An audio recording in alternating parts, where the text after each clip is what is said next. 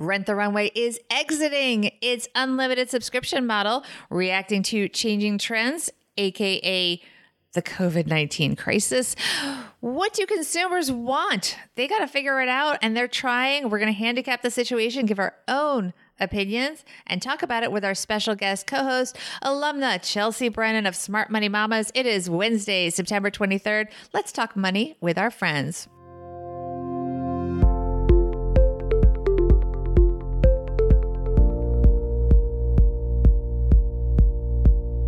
Welcome to the Money with Friends podcast. I am certified financial planner, Bobbi Rebel, host of the Financial Grown Up podcast, coming to you from my very grown up kitchen in New York City. And I'm Chelsea Brennan from Smart Money Mamas, coming to you from my home office where I hope my toddlers do not pop in. Yes, absolutely. We're so happy to have you here, Chelsea. We love talking to you on Tuesday's show about the stock market and how the election may or may not impact it. Now we're going to be talking about something that was a big part of my life, not so much of your life. We're going to be talking about Rent the Runway. Rent the Runway is such an amazing business model. It was so cool to watch it grow and the things it did. And these are some big changes we're going to talk about today. Absolutely. Let's see which one of our friends is going to bring us into the show.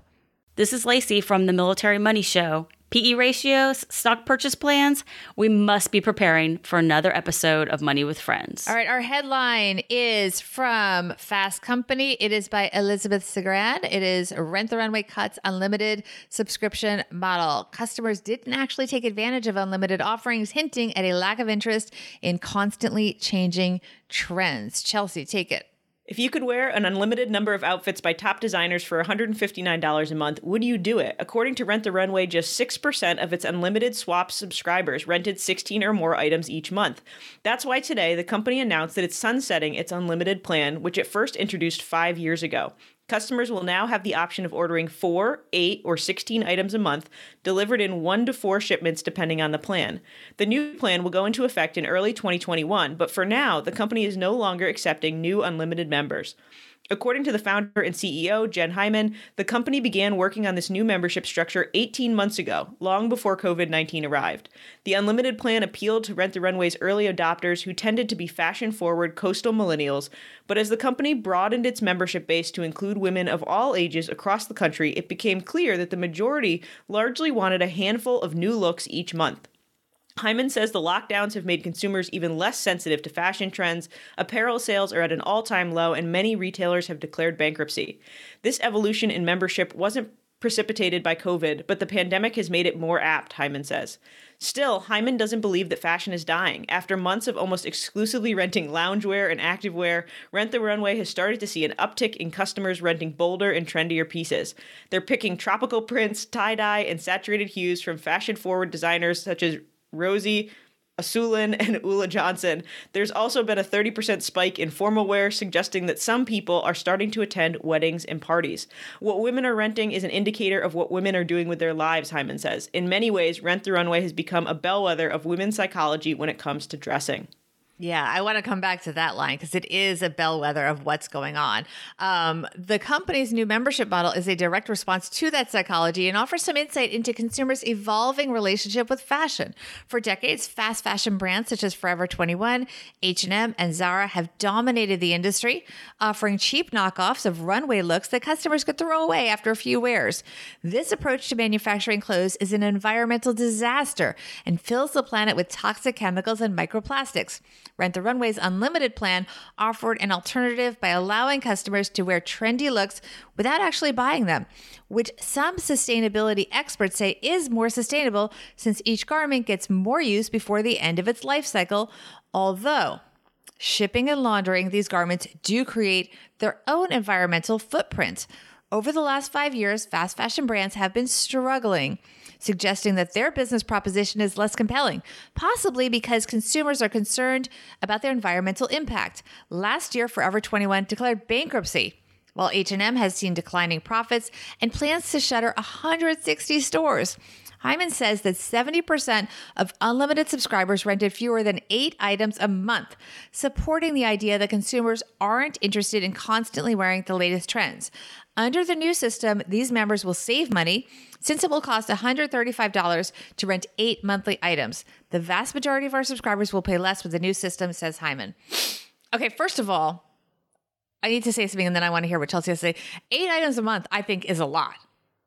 That is a lot. There's only, they're saying rented fewer than 8, but like, that's still a lot. Like, because you had 20 work days when we were going to work. So as someone that was a really active subscriber, I mean, you could send back only one piece at a time, or 2 pieces or 3 pieces or 4 pieces. You got 4. You could have 4 in your possession. So I was constantly receiving, wear it one day, send it back constantly. So I might have only gotten through 8 a month, but still, I mean, because it takes a few days to get it there and get it back. I think people were using it. But what do you think, Chelsea?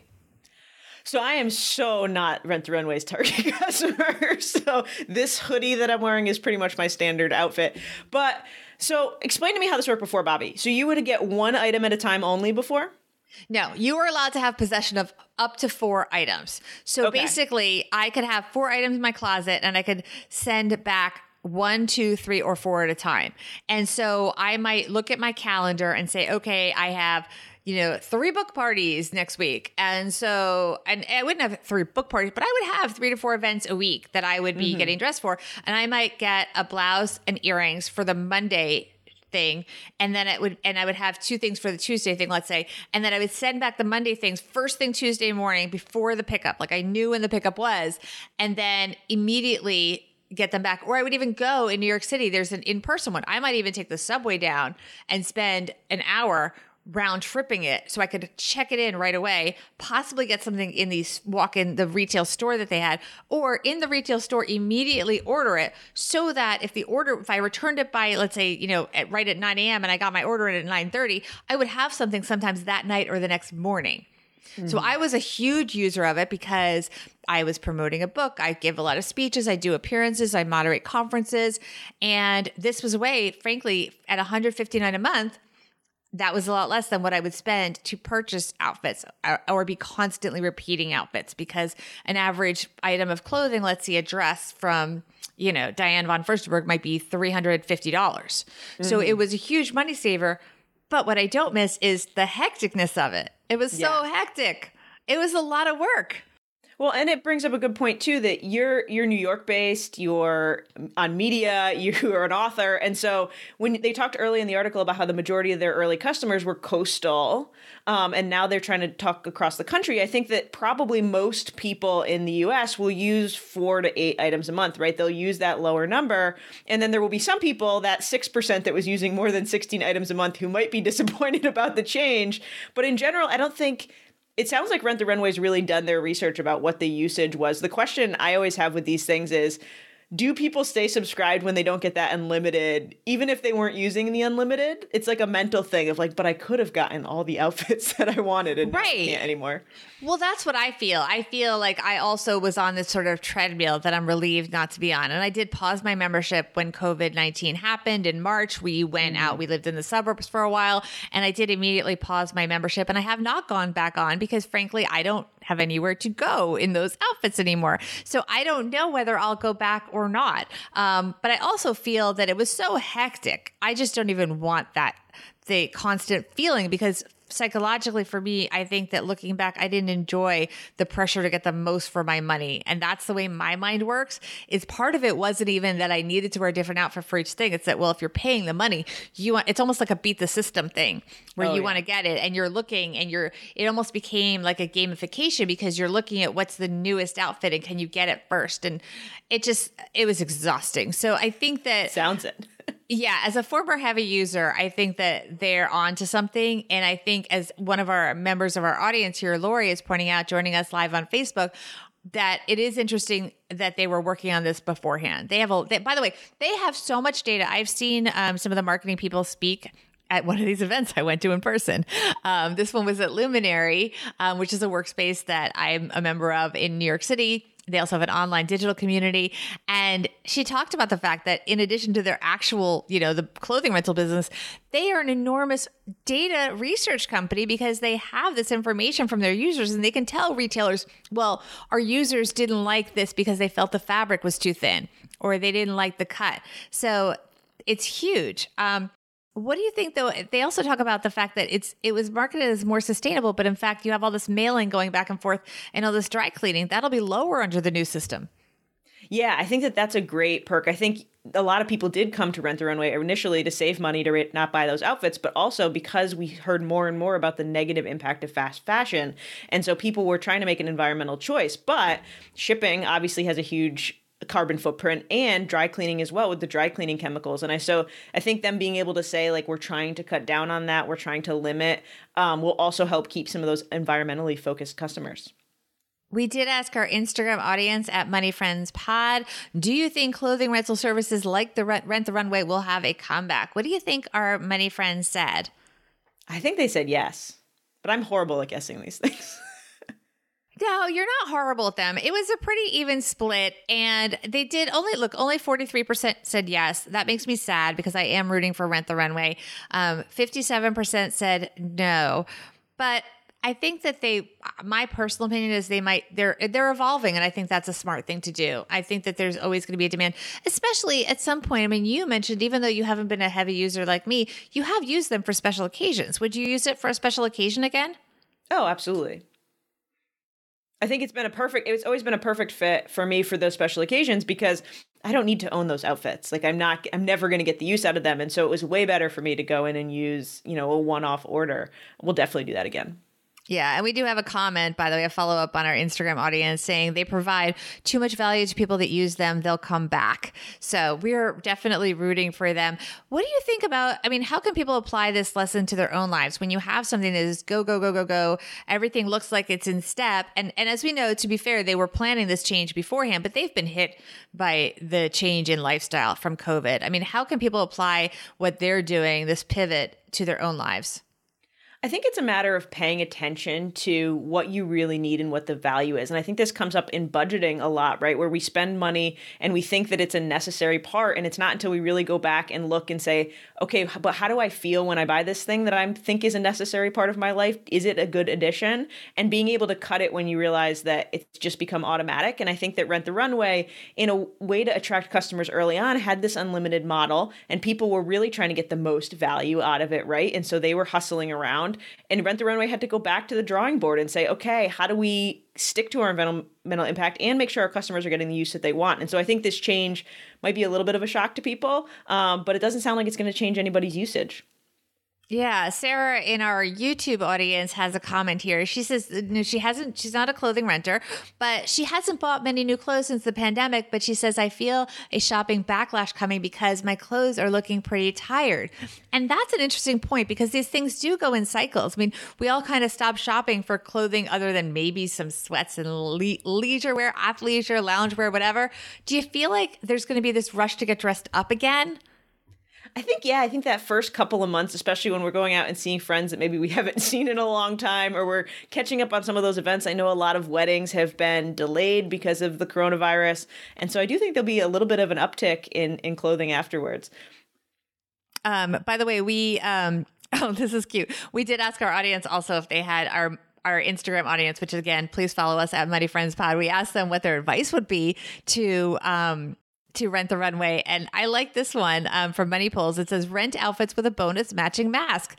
People will post cute mask selfies all over social. That's kind of an interesting thing. Like, I don't know. I think at first when people talked about fashionable masks, people were offended because this is a very serious disease. But then people thought, well, wait, especially with children, if we make them interesting and fun, that will encourage more people to wear them. What do you think? Mm-hmm.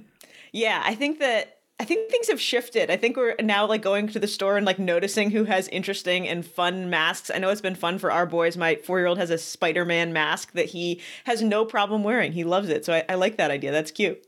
Yeah, we'll see. I would not be surprised, but I don't know. Masks are not very expensive, so it's kind of a strange things to rent, but maybe they'll just throw them in as bonuses. But then again, I've rented small accessories that don't cost that much money, and then you can actually purchase it after you rent it if you want for not that much money. So I don't know.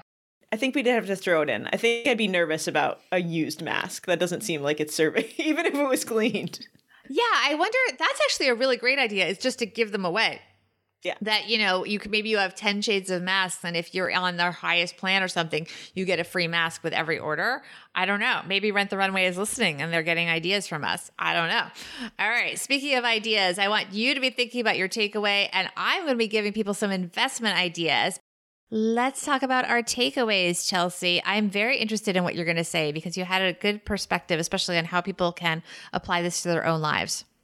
Yeah, I think my big takeaway here is actually just about big growing venture capital businesses. And I really like that Rent the Runway has paid so much attention to data here, has gone back to the drawing board. I think sometimes we see these small companies blow up and it ends up hurting them long term, right? Because they get too big too fast. And I like that Rent the Runway paid attention to how their users were using their product and are ready to go back to the drawing board and make a shift. I hope that it works out for them. I like that. You know what? I'm so glad that you said that. We all hope it works out for them. They are, first of all, by the way, they're female founded, and they really innovated an industry. They created an industry where a lot of people were skeptical, especially when they first came on the scene with special occasion dressing. People didn't think that, the general public would be into this whole concept of just renting clothing and sending it back and all that. So I am rooting for them, and I hope consumers buy in. They literally, like I said, created a business that did not exist. Now they have to pivot based on data beforehand, which we did not know before this article. I thought this just came out of nowhere because of the COVID thing, that it wasn't based on other things that they were seeing. But also, of course, COVID exacerbated the problem. We can all relate. We all got whacked by this virus and all have to make changes. So I really admire that they're taking it in stride, coming up with new approaches, and we can all learn from them and apply it creatively to our own lives. Speaking of our own lives, you've got just a few things going on in your life, my friend. I do. We're preparing for our second annual Mamas Talk Money Summit, which is an online conference, was always an online conference even before the coronavirus. And that's coming up October 12th. So people can get their free tickets to that at mamastalkmoney.com. And you're speaking there, Bobbi, about how to raise financial grownups. Absolutely. And actually, you can learn more about it and support our show by going to moneywithfriendspodcast.com/Mamas Talk Money. And you can also learn on our website more about Chelsea and all of our alums. I'm so excited about the summit because it's me and Glennon Doyle hanging out. We also have a bunch of our Money Friends alums. Well, we have Jamila is speaking there. Who else is speaking there? Give us some more names. Yes. Amanda Holden, who's we should have her on here. She's been on Financial Grown Up, my other podcast. She's wonderful. She is wonderful.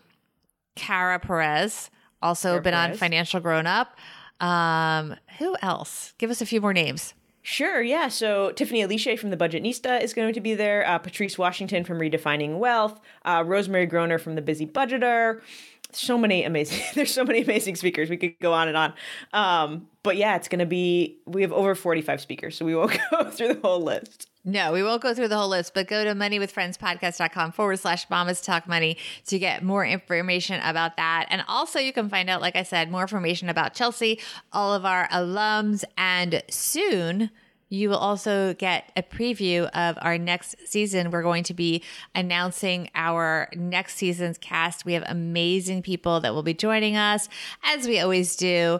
So make sure to do that and follow us. I got to do our plugs, Chelsea. So my plugs are Instagram @MoneyFriendsPod. That's also our Twitter handle @MoneyFriendsPod. And please join us on YouTube. Subscribe. Just search for Money with Friends. And on our YouTube, we have links to the articles that we discussed so you can read. We don't always have time to read the whole article. So go to the YouTube channel, Money with Friends, and you can get that there. Chelsea, say your handles. I don't think we did that yet.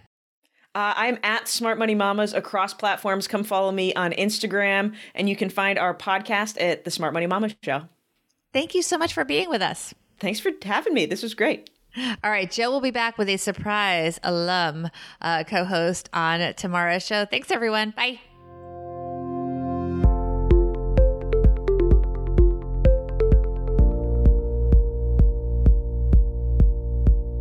This show's created and hosted by us, Joe Salsihai and Bobbi Rebell, and it's edited and produced by Ashley Wall. Money with Friends is a product of Money with Friends, LLC, copyright 2020. For a list of the thought leaders who appear on the podcast and links to the stories discussed, head to our website, moneywithfriendspodcast.com. You can also check out our schedule for upcoming recording sessions so you can join us and be part of the show. Also, be sure to follow us on social media at Money Friends Pod on both Instagram and Twitter. Look out for our polls and quizzes. You could get a shout out on the show. We're well worth following, we promise. As with anything, remember you shouldn't take advice from any of us or any other videos or podcasts without first talking to your financial advisor. These people on this episode, they're here for your and their entertainment purposes only. I'm Bobbi. I'm Joe. We'll see you here back next time with another episode of Money with Friends.